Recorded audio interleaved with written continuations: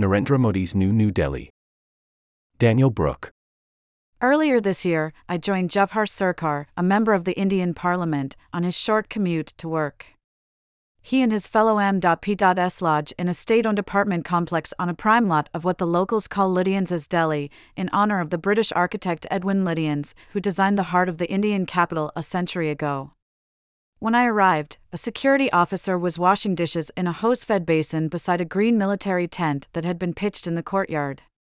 Just across the street, the core government and cultural institutions of the world's largest democracy stretched out along the central vista, a nearly 2-mile-long green space that Lutyens developed in emulation of Washington, D.C.'s National Mall. This piece was supported by the Pulitzer Center.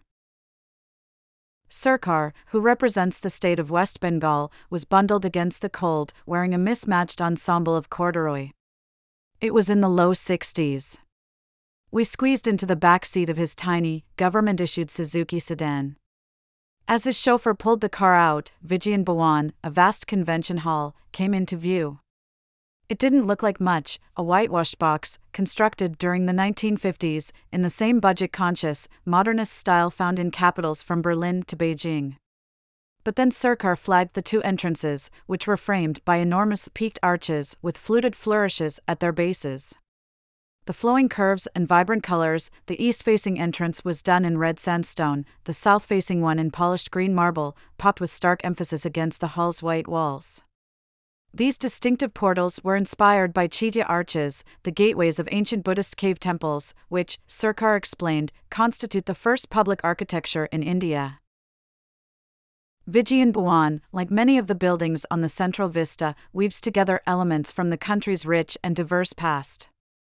It was slated for demolition. As we drove on, Sarkar pointed to an office block that was topped with a chhatri, an Islamic-influenced cupola that resembles a helmeted sentry. India's most famous chhatrian are on the minarets of the Taj Mahal. This building, too, would be destroyed. To its right, a vast stretch of land was ringed by a tall fence of green corrugated metal, a row of cranes visible above it. Here, several structures had already come down. So would roughly a dozen more, for a mile in each direction, all part of a multi-billion-dollar plan hatched by Narendra Modi, India's strongman Prime Minister, to transform the capital. G. Krishna Menon, an architect and conservationist based in New Delhi, told me that Modi and his supporters want to reinscribe the history of this site because they want to rewrite the history of the country.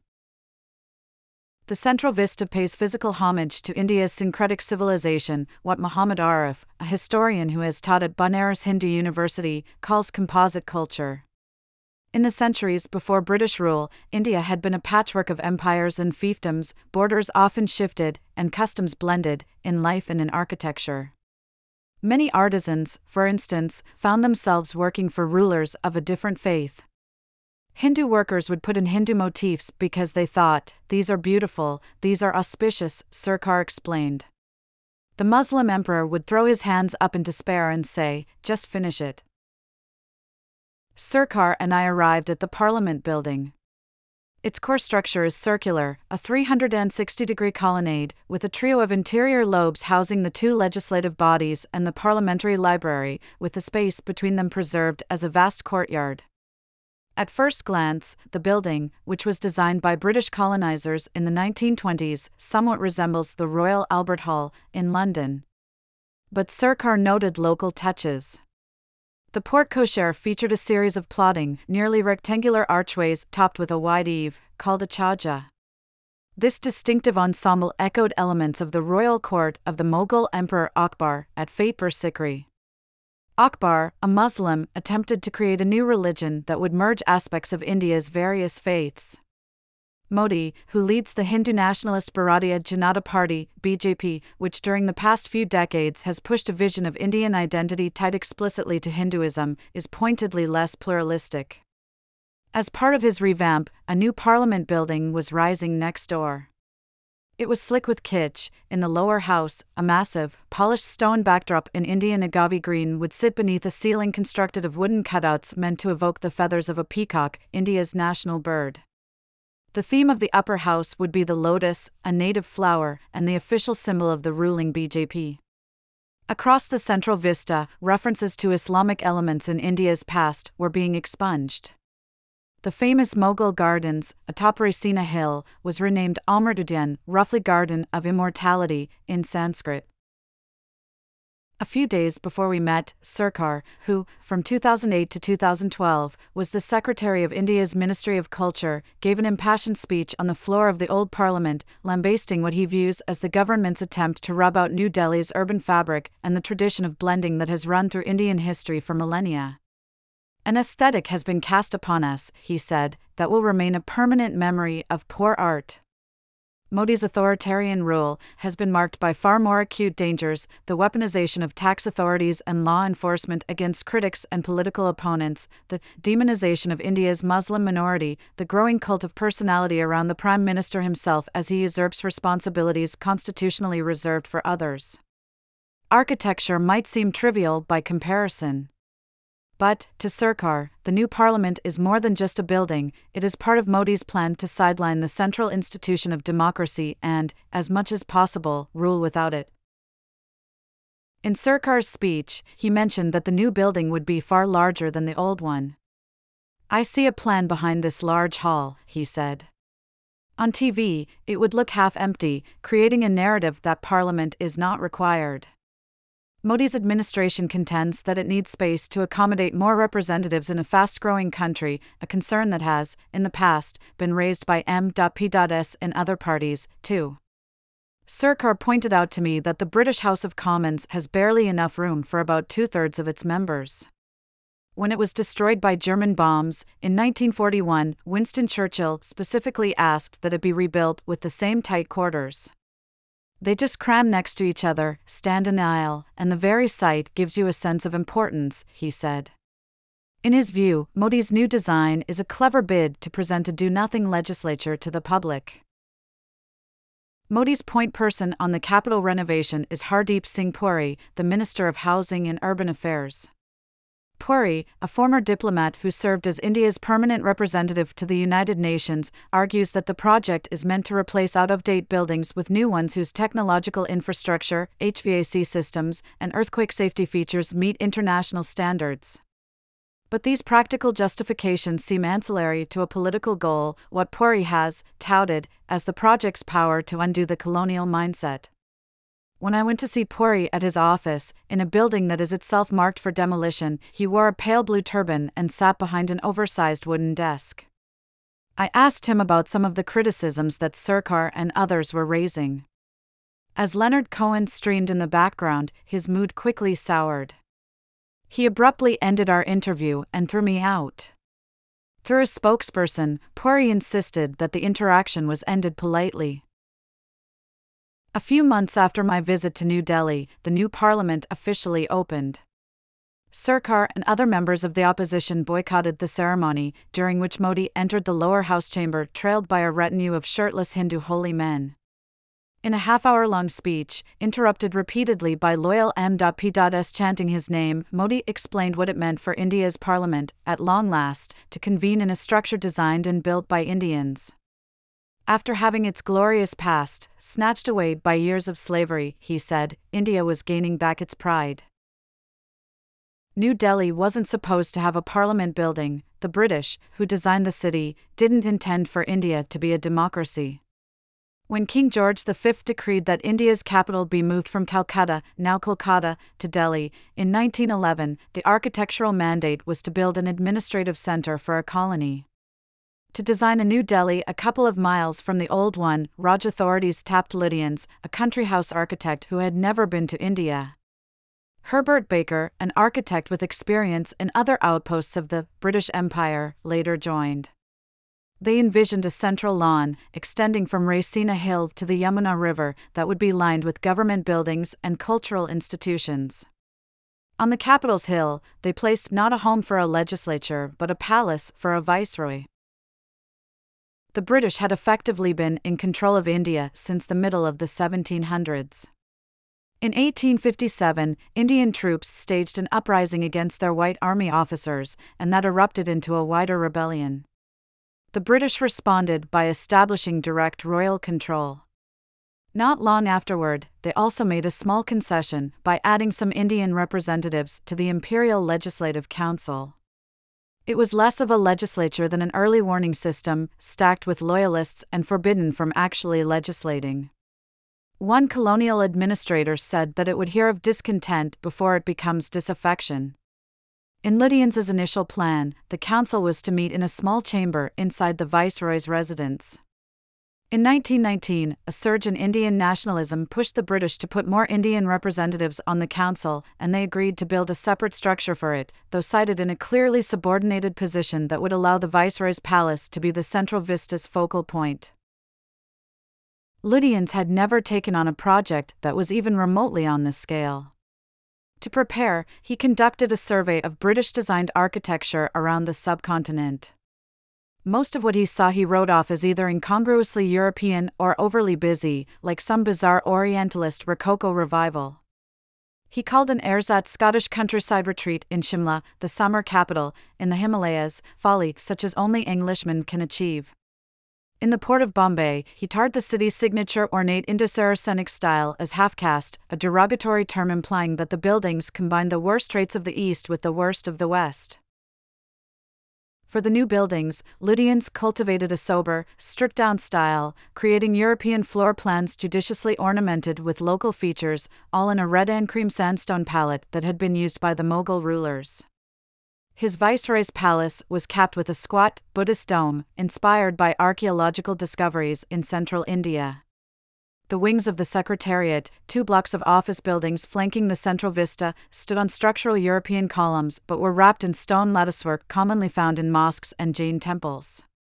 Drawing on the stylistic heritage of India's myriad religious communities was a purposeful bid to win local support for the Raj, a mandate, to some degree, imposed upon Lutyens, who dismissed the country's indigenous architecture as piffle. The British authorities also carved a dark reminder onto the Raj buildings. As the text on one Secretariat entryway reads to this day, liberty will not descend to a people. A people must raise themselves to liberty, it is a blessing that must be earned before it can be enjoyed. Lutyens, for his part, seemed to understand where things were heading. After long days designing the imperial capital, he would retire to his study to read Edward Gibbon's The History of the Decline and Fall of the Roman Empire, https://www.amazon.com/history-decline-empire-penguin-classics/dp/01404376449. In 1931, the new capital was officially inaugurated. Just 16 years later, India won independence. Around midnight on August 15, 1947, Jawaharlal Nehru, India's first Prime Minister, ushered in the new era, speaking of his nation's tryst with destiny. In the morning, huge crowds of ordinary Indians, a mix of urbanites and villagers, flocked to the central vista on foot and by bicycle. Clad in white, homespun cloth, a symbol of the independence movement, they climbed the hill to the Secretariat buildings and took in views that had previously been reserved for high-ranking British officials. The Viceroy's house would become the residence of India's president, and the Council House a real parliament. Unlike other former colonies, India did not build a new capital, it made the old one its own, and continued the project of syncretistic blending. Modi clearly regarded this as a mistake, and he has made it his mandate to liberate ourselves from the slavery mindset. He seems to have been planning to reconstruct the heart of New Delhi since the earliest days of his premiership. The previous government had nominated parts of the capital, including the entire Central Vista, to be added to the UNESCO World Heritage List, preserving them in perpetuity. The application was under consideration when Modi first became Prime Minister, in 2014. The following year, according to UNESCO, the Indian government asked to postpone it. A spokesperson for India's Ministry of Housing denies this. In 2019, after Modi was re-elected, resoundingly, to serve a second term, a public announcement appeared in major Indian newspapers. It requested consultancy services for comprehensive architectural and engineering planning for the development/redevelopment of Parliament Building, Common Central Secretariat and Central Vista at New Delhi, specifying that interested firms would have to transfer 5 million rupees of earnest money to an escrow account. After backlash from architects, the monetary requirement was reduced by half. The timeline was shockingly short. The British had taken years to plan India's capital. The Modi government asked for a redevelopment proposal in 6 weeks. R. Sikka, an architect who fled to Delhi during partition, trained with Le Corbusier, and went on to found one of the country's most commercially successful architecture firms, told me, of course, as an architect, you would wish for more time for a once-in-a-lifetime project on the most important piece of land in the country.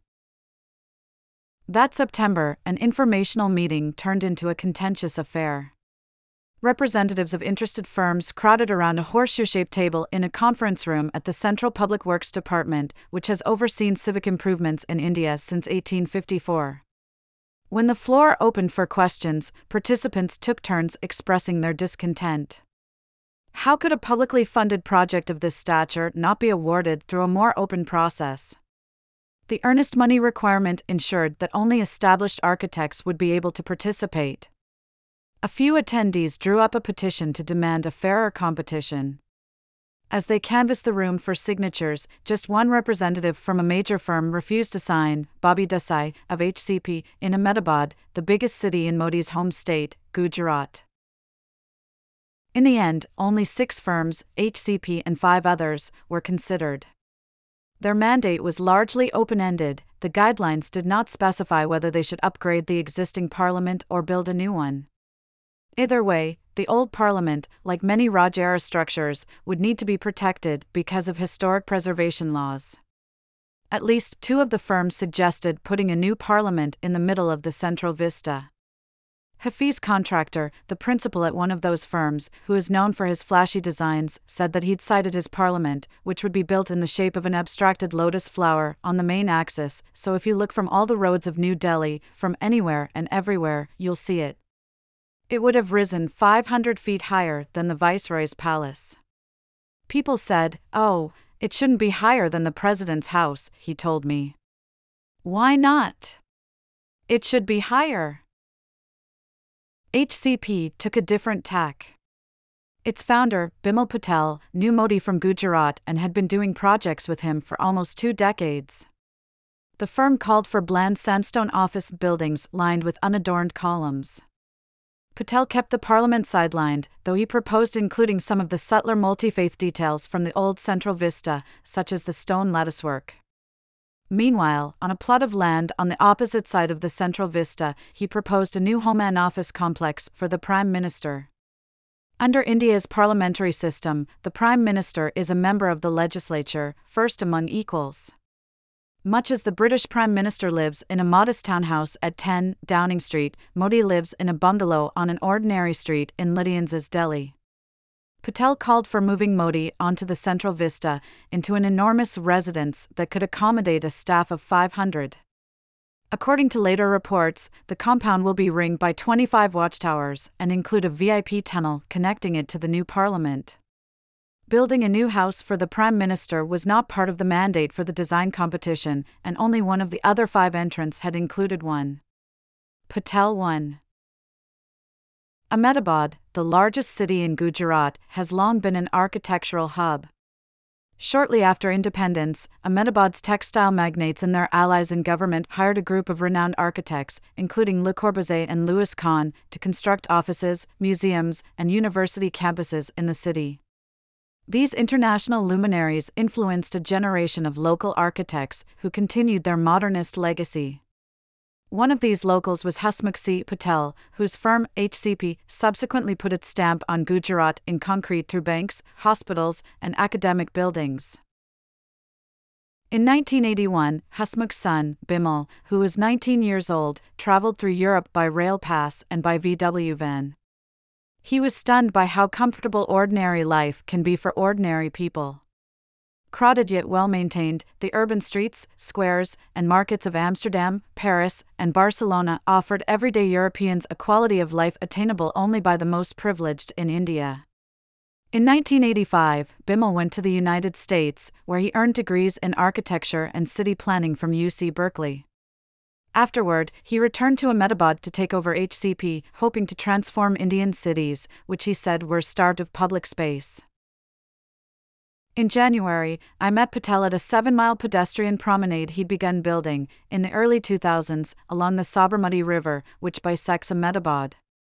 Prior to the Central Vista Commission, it was his largest urban redevelopment project. I rented us an aquacycle, a Dr. Seuss-like floating bicycle for two, with bulbous outboard water wheels. Patel, who is slight and fit at 62, wore chunky black glasses and threw a canary yellow life jacket over his green Nehru vest. As we pedaled to the middle of the river, the city's skyline appeared above the promenade. We could see a revolving restaurant, designed by his father, that looked like a blooming concrete flower on a narrow stem, as well as many newer, taller, shinier structures that rose around it. Modi, who had been Chief Minister of Gujarat from 2001 to 2014, presided over Ahmedabad's dramatic 21st century boom. He used this narrative of progress in the campaign that propelled him to national power.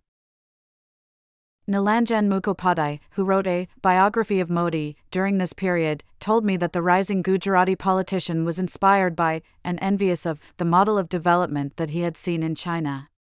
In 1980, the economies of China and India were roughly equal in size, but India had since fallen badly behind its neighbor. On his first trip over the border, in 2006, Modi traveled to Shenzhen, which had grown from a fishing village into a metropolis of nearly 10 million, and to Pudong, Shanghai's skyscraper-studded financial district, which, 2 decades before, had been a mix of warehouses and rice paddies.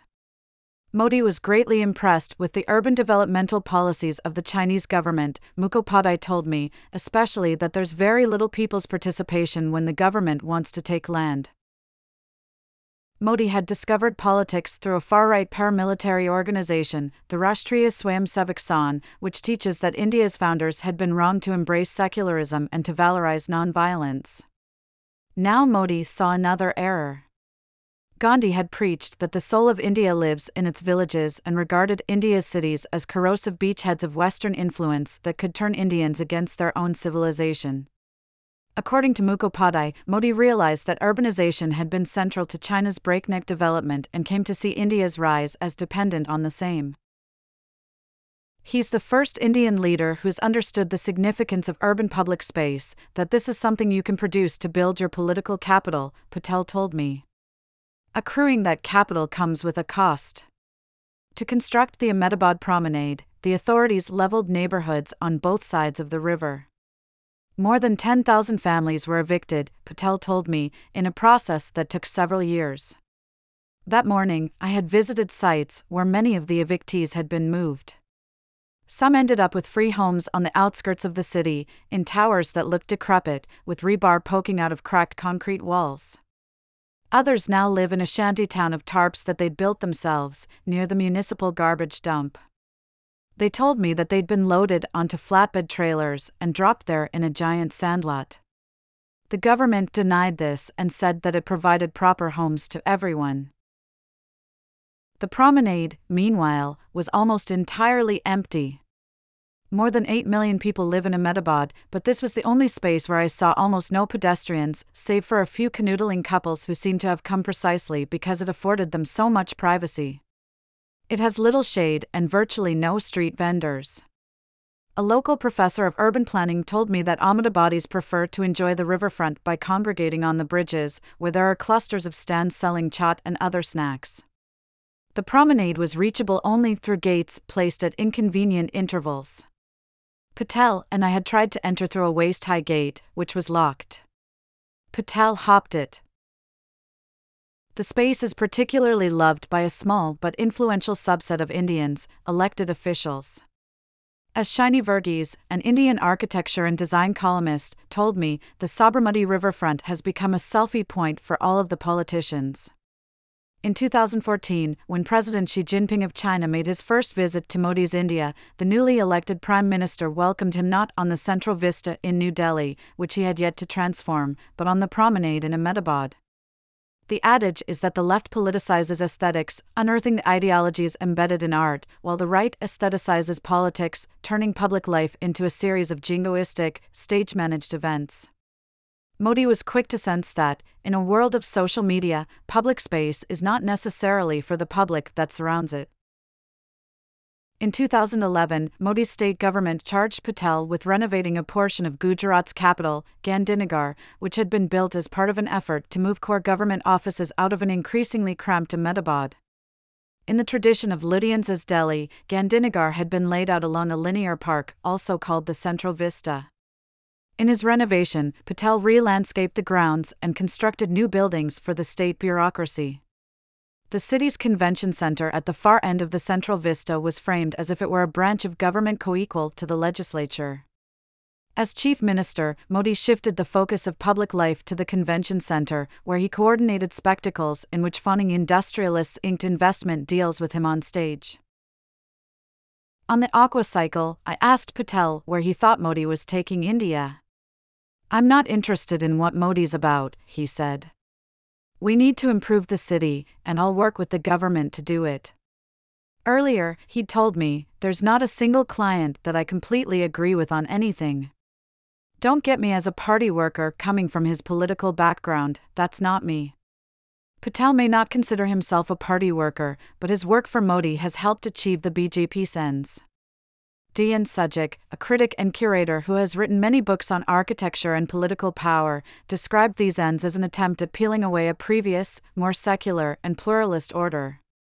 What I'd found being built on the Central Vista was something along the lines of a Hinduist version of Dubai. Recently, in Varanasi, Hinduism's holiest city, Patel renovated the area around the Kashi Vishwanath temple, one of the city's most important Hindu sites. The temple sits on a hill near the Ganges. In Hindu mythology, the god Shiva tied the waterway to earth with his matted locks. A priest told me that to approach the temple via the tangle of pedestrian lanes that have surrounded it for centuries was to climb those locks. Patel eliminated the paths, replacing them with a vast plaza. In tandem, a privately financed effort gilded the temple in 40 kilograms of gold, an amount reportedly chosen to match the weight of Modi's mother. Next to the temple is a 17th-century mosque, which Hindu nationalists have been working for decades to demolish. Patel built a wall between the two sites, making the mosque difficult to access. At the Sabarmati, the early evening muezzin calls began to rise from the old city. Patel and I dropped off our life jackets and walked the empty promenade until we came to a gate. It was locked, and a guard in an ill-fitting uniform told Patel that he didn't have the key. In Delhi, near the site of Patel's new parliament, a poster with an architectural rendering has the tagline "Accelerating India's Progress." There had been indications that the building would be completed in time for the 75th anniversary of Indian independence, in August 2022, but a string of delays ensued. Modi's government has laid the blame for these hold-ups on the pandemic and materials shortages caused by the war in Ukraine. Even after the official opening, in May, it remains fenced off and under construction. When I visited with Sarkar, we could see the top of the building peeking out from above the fence.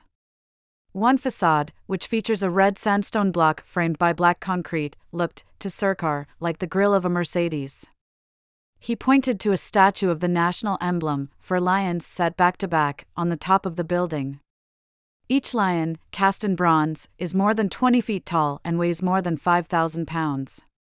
They are inspired by the lion capital of Ashoka, a sculpture that had been commissioned in the 3rd century BC by the Emperor Ashoka, who had converted from Hinduism to Buddhism.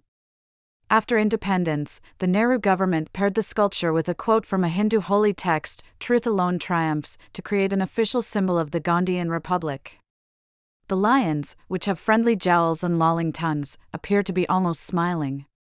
Fearsome beasts depicted without ferocity were an apt symbol for a country that had made non-violence part of its revolutionary identity.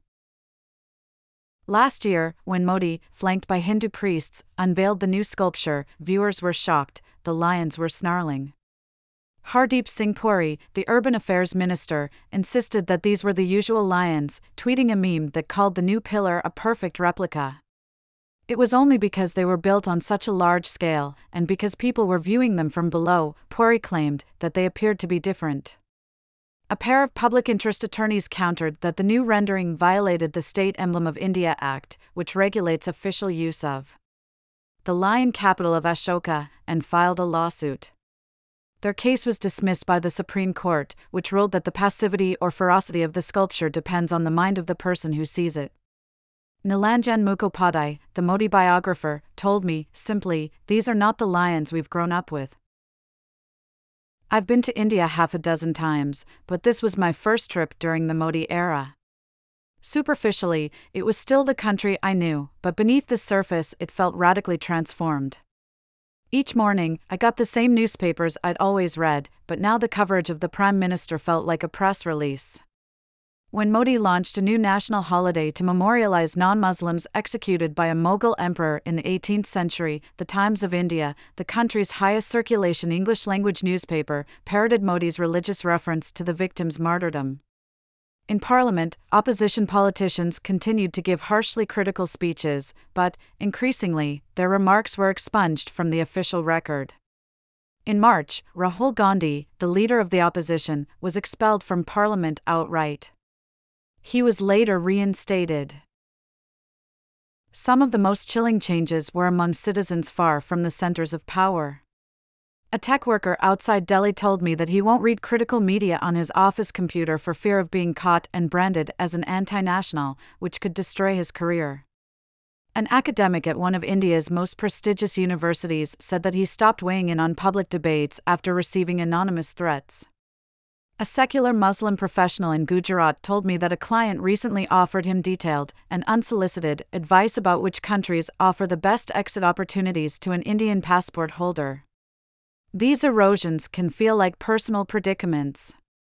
Together, they form a pointillist portrait of India's illiberal turn.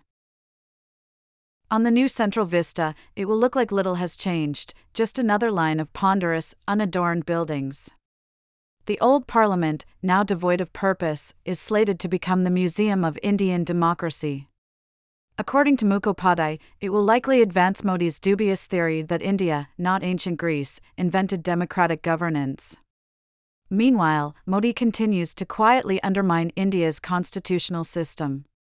As Ramachandra Guha, a historian and biographer of Gandhi, tweeted, "The Central Vista project intends to make the existing parliament building a museum for democracy.